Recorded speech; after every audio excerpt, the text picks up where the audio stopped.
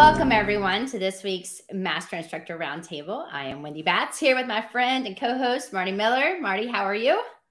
Look, I'm enjoying the day, Wendy. Everything's good. Looking forward to this topic. I know you put this one together and had some great ideas, so I'm excited. Yes. Well, this actually was not one that I can take credit for. This question or this reason for this topic came from one of our listeners. Her name is Brittany, and Brittany had some questions in regards to grip placement and hand placement and how it can affect different exercises. And does grip matter? The answer is it does.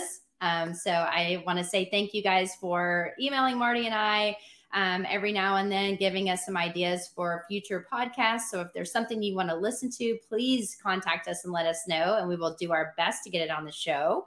But yeah, let's go ahead and dive right on in. Why don't you kick us off? Yeah, well, so we are going to talk about the importance of grip strength. I know this is something Marty holds near and dear to his heart. We have done stuff talking about the importance of grip strength, so we're going to do a quick review on that. But then we're also going to talk about different hand positions and how it can influence an exercise, or maybe it doesn't influence an exercise. So we are going to talk about that. And then we're going to explore just a few of the different muscles. I mean, obviously, we could talk about this for days, but we're going to talk about some of the common ones that we get questions on, and pros and cons of each, and what happens when we do change up the grip. I like it. And grip strength, this is, I'll go down this route because I just stumbled into some more things yesterday. So use of grip strength as a biomarker of current health status is most directly supported by research. So in this cross-sectional association between grip strength and the strength of other muscles actions of both healthy individuals and adults with pathology. Based on a lot of research, and particularly of hand grip dynamometry, see that? The measurement of grip strength has been widely adopted as a singular indicator of overall strength. I was talking about this with a group of people yesterday. It is a better indicator for long-term health than systolic blood pressure. What? We did one on grip strength, so you'll see the research. Hey, you know what? That's what we go off of is research. So, I mean, again, I think it's important. If you have a chance to use one of these and see someone's grip strength, and then you actually retest them again, it is amazing to see how when you start using different modalities and dumbbells and really trying to engage, really getting their forearms and their hands nice and strong, how it really can make them feel better overall. I know myself, my hands and forearms give out sometimes before my legs do. So if I'm doing a heavy leg day and I have to hold on to a bunch of heavy, bars or dumbbells, oftentimes I feel at my forearms more than I do my legs, which says that I really need to work a lot on this. Just personal story that only I care about, but I thought I would share. So I care. That makes two of us. I care, man. When we talk about grip positioning, and some of the questions that we got, was really about, is it important when you're doing different positions? Like, what is the right way and what's the wrong way?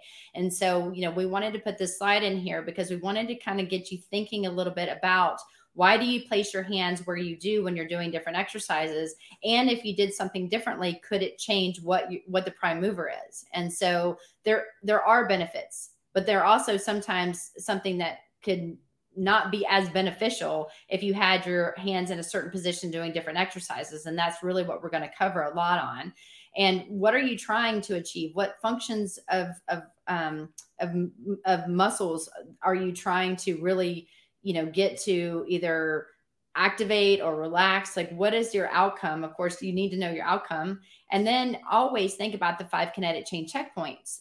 That's the easiest way to really see, is it going to be something that is going to be beneficial for you? If you notice that if you have your hands placed in a certain way, but all of a sudden it forces your head in a forward position, or it forces your shoulders in a rounded position, it's probably not going to be as beneficial. And there could be a different exercise to do that could target that same muscle in a safer way, where we're not compromising one joint just to get one muscle to fire.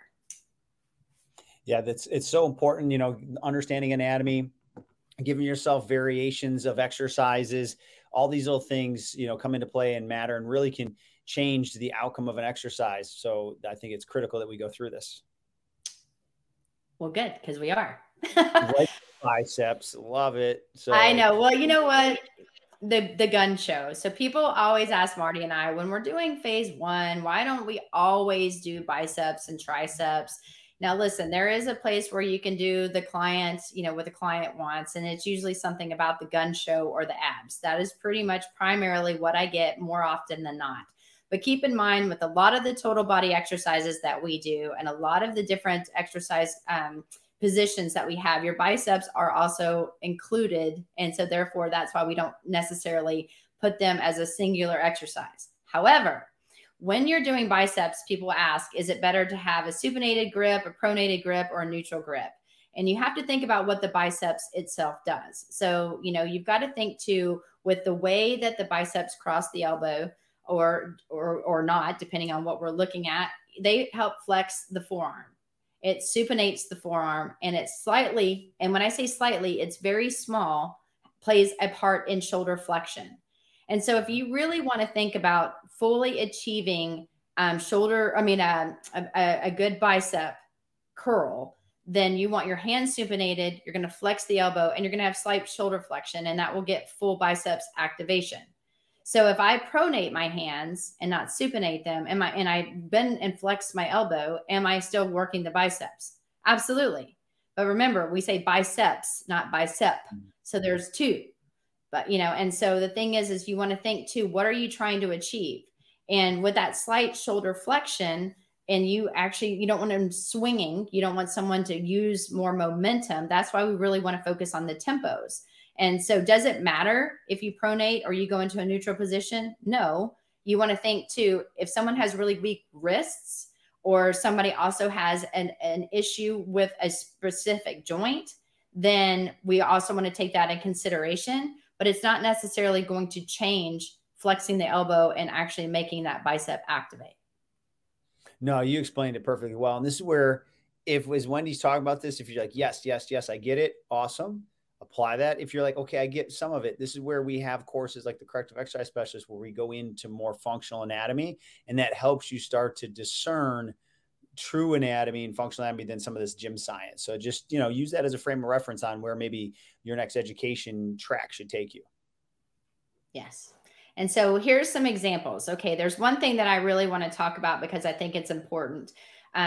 If somebody uses a straight bar, and I know, Marty, you and I have actually done another podcast on a lot of this when it comes to the safety of a joint. If you were to stand in the 5 kinetic chain checkpoints and you turn your hands outward, so your palms are now facing forward, and then you have someone just bend their elbows up, they're probably not going to be straight in front of their shoulders. They're probably going to have a slightly outward motion. And that's what you call the natural carrying angle. And so if I had someone bend and their hands kind of slightly went out to the side, mine do that. But then I give them a straight bar where they're in a fixed position and the bar is in front of them, and I have them go into that bicep curl holding a bar. I'm going to go from my natural carrying angle into something that's not natural. And it can actually cause stress to a hinge joint, which is your elbow, which then sometimes people start talking about their elbow is sore on the inside, or this is really not very comfortable, or they end up internally rotating their shoulders because it's not something that they naturally can do without compensation. And so if you'll look on the upper right-hand corner, you're going to see one of the bars that actually, have ways in it. And, you can have someone grab it and be in their natural carrying angle without it being in a fixed position like you see in front of you. So that's oftentimes why I'll say I don't use a straight bar for the biceps specifically for that reason. I often will use more dumbbells or even cables. So there's more degrees of freedom and movement, and it doesn't stress that particular joint out just to get the biceps to activate. No, it's a perfect example. And, that's key thing is, again, what are we trying to do? Are we adding stress or taking stress off the kinetic chain as we're loading it? So that natural carrying angle is wildly important. And speaking about most men, for sure, we're not going to have the flexibility to be in that different position. And you're going to see changes at the shoulder and the head and neck for sure. Mm-hmm. And if you look at your biceps, it doesn't make it bigger. So that's another reason why we tell everyone to keep your head in a neutral, straight position and really focus on not doing more momentum. And we focus on like really time under tension, because that's where you're really going to get the most bang for your buck. Yep. Now, something like the rows is another perfect example. What muscles are you targeting? Mid back, muscles such as the lats, erector spinae, rhomboids, low traps, rear delt. What kind of row are you performing? Is it cable? Is it a dumbbell, machine, barbell? If so, what?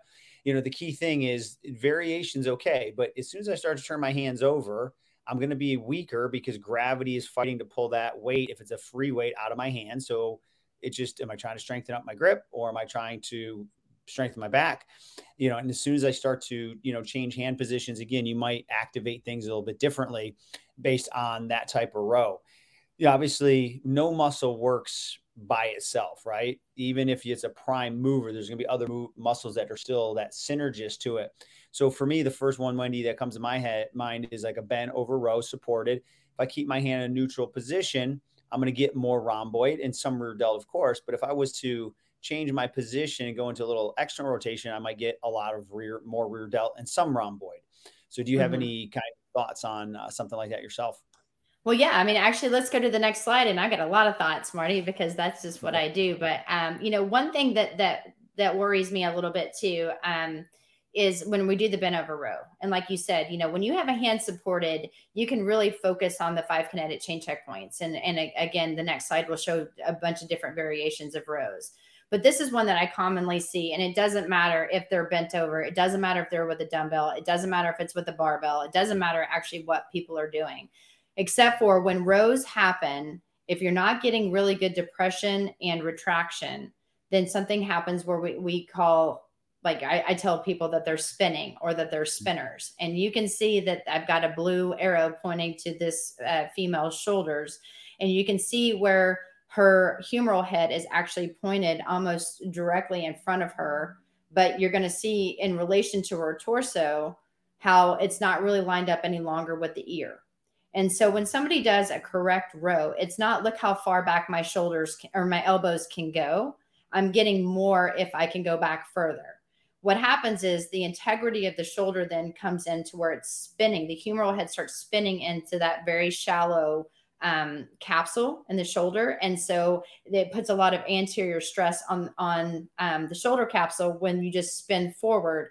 And if you guys think about this and you take your elbows and bring it back as far as you can, your shoulders are now pushing out towards the front of the shoulder capsule, and you're really not getting depression and retraction that way. And so what you really want to focus on, especially when you're cueing, is that if you're looking at someone on the lateral view and they're rowing, is that their humeral head ends up coming almost level basically with their torso.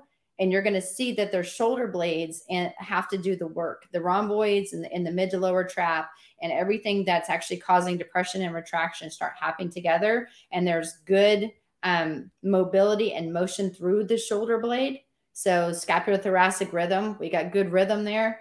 That means that we're actually doing it correctly. So as soon as you see someone going into a spinning position, stop them, reset them, and try to see if you can continue to keep basically the shoulders in line with their ears the whole time, especially when they're rowing. Does that make sense? Great explanation. No, a great explanation. Great explanation. There's my rant.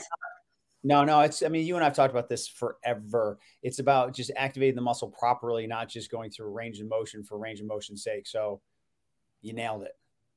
Thanks, man. And here's some examples on the next slide. You're going to see just different variations. And, one thing too that I see often is people like to use on the cable, they like to use the straight bar, or even if they're using a barbell and they're going back. Just remember, you want to be able to have someone be able to go through their full available range of motion. And some people may be able to go back further than others without spinning. And if they can go past their torso, but yet there's a bar there that won't allow them to go back towards their torso, they're not getting full activation there. They're just getting through what they can based on whatever implement they're holding on to. So one thing that I will tell people, I don't like the V bars personally when I do a row on a cable, because it stops me at my chest and I might be limiting that. Plus with the hands being so close together, it might cause somebody, especially if they're tight in their shoulders, to go into interior rotation. And that is something that we see very often. We want them to be able to retract and depress. So if there's anything that's causing the spinning, anything that's not allowing me to get my full available range of motion with the 5 kinetic chain checkpoints, then it's something that I'm not going to use. So keep in mind that all of these are going to target the rhomboids and mid to lower trap, which is what you're focusing on in a row. But that really doesn't have anything to do with the hand and grip placement, other than if you supinate, you may be able to externally rotate the shoulders to get better range of motion without compensation than if somebody is in a pronated position. Yes.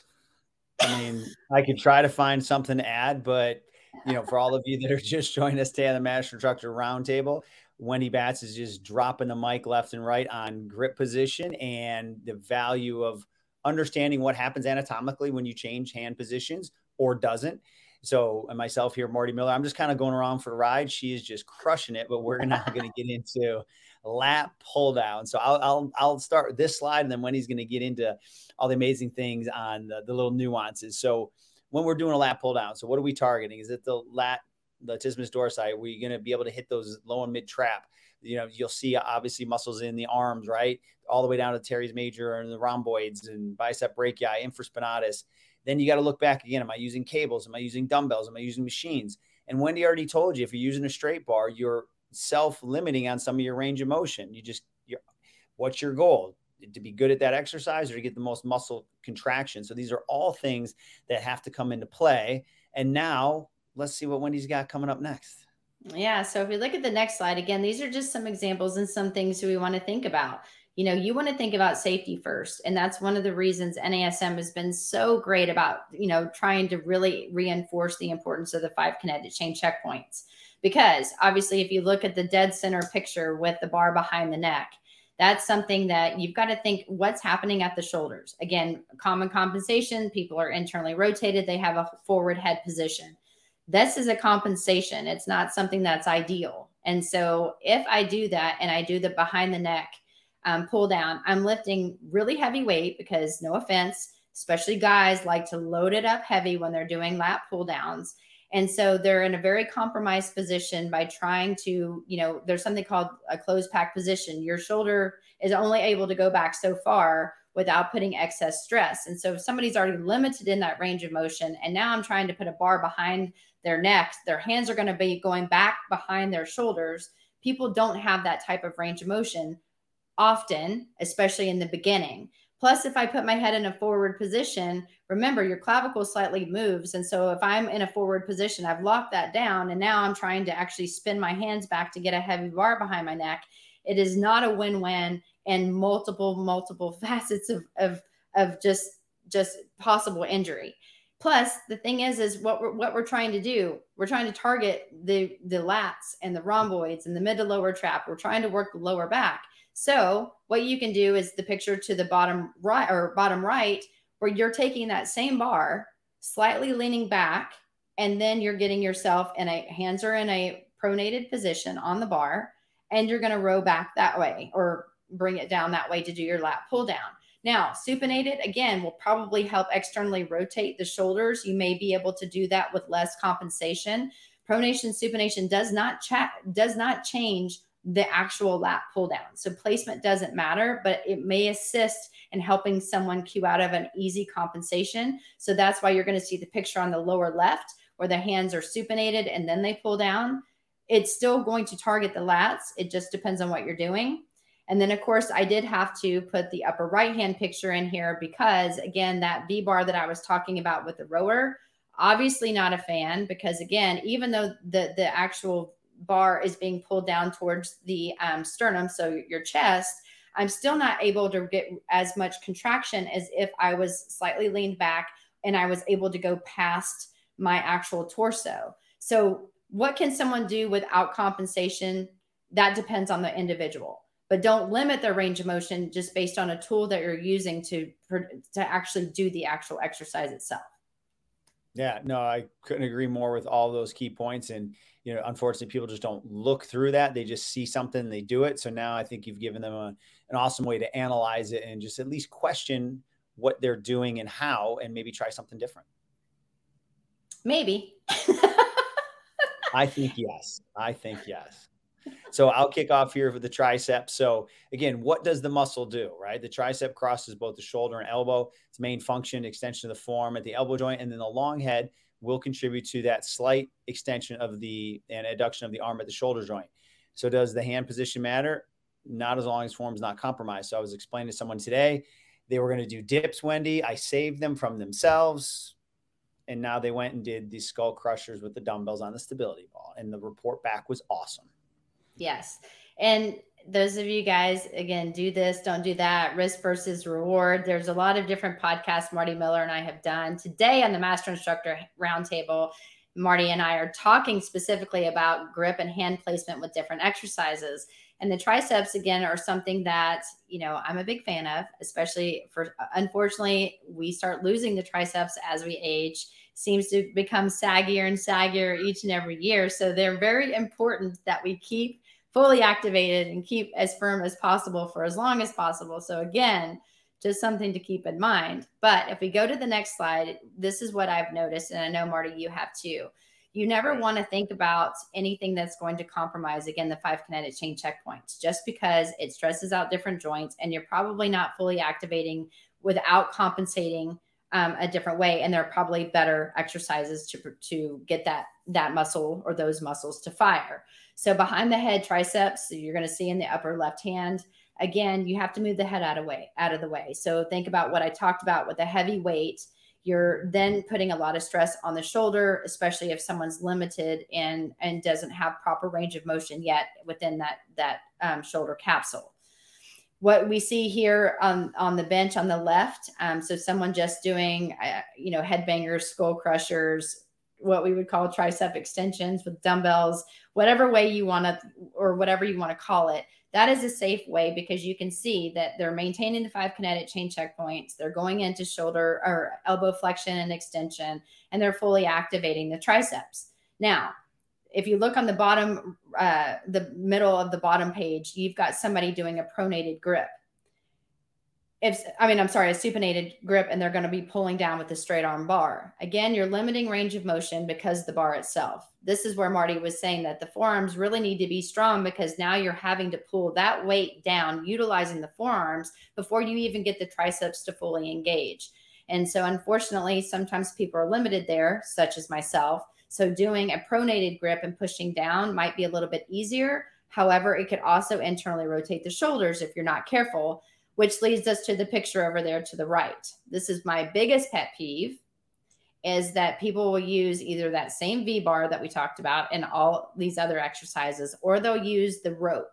And they'll use the rope with the 2 balls on the ends, and then they take it and they'll hold on to it. They'll put it super heavy, and they just bring it down in front of their quads and bring it right back up. Well, when you do that, your head's usually forward, you're internally rotated, and then they're just going down, and they're limiting full activation of the triceps. So one thing that I would tell people to do is if you want to use that rope with the 2 handles, that's totally fine. But you know what? Pull them apart and then go down and have your hands meet your hips or as far back as you can without compensating. It's in a better position for your shoulders. You're going to get full activation of the triceps, and you're not compromising the 5 kinetic chain checkpoints. So that's the upper right hand. You can see the guys looking down. It's not as ideal, but you can see too that just even sometimes doing a single arm on the side of the body with the cable gives a better range of motion, more freedom for that person to do what they're capable of doing without compensation. And you're going to get better activation of the triceps.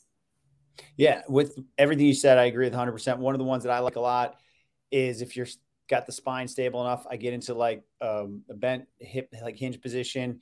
Think about doing part of like a cobra, shoulder blades down and back, and I lock in my shoulder blades, and then I'll do a 2-arm tricep extension, like a kickback, and do it slow and controlled, pause, and try to even get a little shoulder extension. And it is a burner, but I'm getting so much going on in the posterior part of my upper body. Fabulous. So yeah, just think it through, keep it simple, but don't get confused, by things you see on the internet, et cetera. Just really go back to the 5 kinetic chain checkpoints, and then the answers start to fall into place. And I think you kind of said a really important factor. You kind of get yourself, in a cobra position, and then you continue on. And that's one of the things that if somebody can really think about bringing their shoulders back, maintaining good neutral position in the head, and then they perform these exercises, you are going to get more activation. You are going to have better results. And it is really targeting the triceps, which is what you're trying to activate anyway. Chakra. There you go. Love it. Wendy on a roll. So I can talk here a little bit about grip training. So those muscles, that flex, that lets you hold and squeeze onto things, create gripping force, which is very important, while the extensors, the form, stabilize the wrist. So when you look at these exercises at grip strength, they should stress the flexors to improve the amount of force you can produce for gripping and crushing, while the extensors should be trained to improve endurance, stability of the hands, and the wrist directional row. But again, a lot of that's going to fall into the model, even if you don't do isolated, because if you're doing like a suspension trainer TRX pull-up at a 4.22 tempo, your forms are going to be working a ton. So a lot of that gets integrated in there. So just, go back and look at our, all about grip type of Master Instructor Roundtable we did. We get into more detail there, but think about it and you will make sure that you end up with great results. And then the longevity part is crucial. Indeed. Right. So our key takeaways is really just to talk about the importance of grip strength. And like you said, Marty, it's a very good and big time indicator of your overall health. And if you missed that in one of the previous episodes that we did, I'm telling you, Marty showed babies hanging and what happened at birth in the 1800s and how important it was then and how important it still is today. So it's one that you definitely want to go back and watch if you haven't. Think about too, when you're doing exercises, what's the prime mover, and are you sacrificing form? And then are you getting full available range of motion without compensating? And if you can say, no, I'm not sacrificing anything, and yes, I'm getting good range of motion, then that is a good exercise probably for your client to do, or you should feel comfortable, whether they're going fast, slow, or heavy or light, whatever the case may be. But no matter what, also think about switching up the exercises that you're doing, because again, you can do a pronated grip, you can do a neutral grip, you can do a supinated grip. Anytime you change something, it's going to cause a different demand of the body. The brain's got to think differently. You might be stressing a few more stabilizers, as well as a prime mover in a different way, using cables sometimes instead of dumbbells, using bars instead of, dumbbells. Switching it up is also going to be a different demand. But no matter what, I can't focus and stress enough on the acute variables matter. So if you're in phase 1 and you're trying to get things to activate and you're really working on proper alignment, that 4-2-1 tempo and really trying to execute things without compensation, it is super important. So when you start lifting heavy to get, the mass that you want to get the bicep peak or the tricep, horseshoe look, then start really slow, really focus on your form, and then you're going to be able to build those muscles to get the look that you want. Awesome. Great job, Wendy. I know this was something that you really enjoyed putting together. Great takeaway. So how about we give everybody, our NASM family here, your contact information? Yes. And Brittany, I want to thank you again for sending an email about this. And hopefully we helped answer your questions that you had in a little more detail than just what I provided back in an email. But if anyone has any questions on the topics that Marty and I discussed in the past, or even today, you can email me at wendy.batts@nasm.org, or you can find me on Instagram at wendy.batts13. And then my information is coming up right here, dr.martymiller72. Email marty.miller@nasm.org. Wendy, great stuff today. Thank you for the passion behind today's topic. And again, thanks for Brittany for the questions. Feel free to fire away if you have any other topics you'd like us to cover. And thank you so much for joining today. We look forward to seeing you next week.